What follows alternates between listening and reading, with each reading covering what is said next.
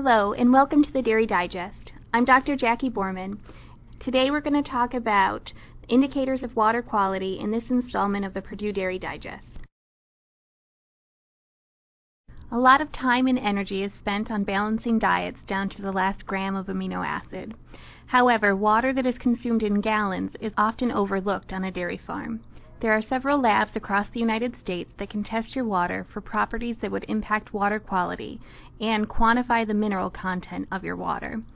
Some of the things to look at when you have your water tested are the amount of total dissolved solids, hardness, nitrates, sulfates, iron, and the presence of bacterial contamination.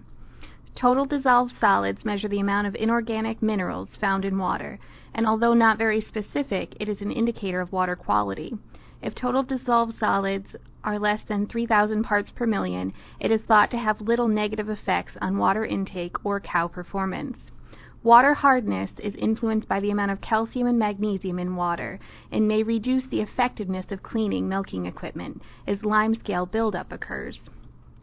High nitrates in drinking water reduce the ability of red blood cells to carry oxygen throughout the body and may result in nitrate poisoning. If nitrate nitrogen in water is greater than 23 parts per million, it may cause negative effects in dairy cattle. Sulfates and iron in water in high concentrations can reduce water consumption by reducing palatability as well as reducing the absorption of other minerals. Finally, coliforms from fecal contamination should be minimal in order to maintain animal health. A high-producing dairy cow may be consuming in excess of 50 gallons of water per day, making it by far the nutrient that dairy cows are consuming in the greatest quantity. Therefore, testing water to understand if water is impacting cattle performance may be a good investment for your farm.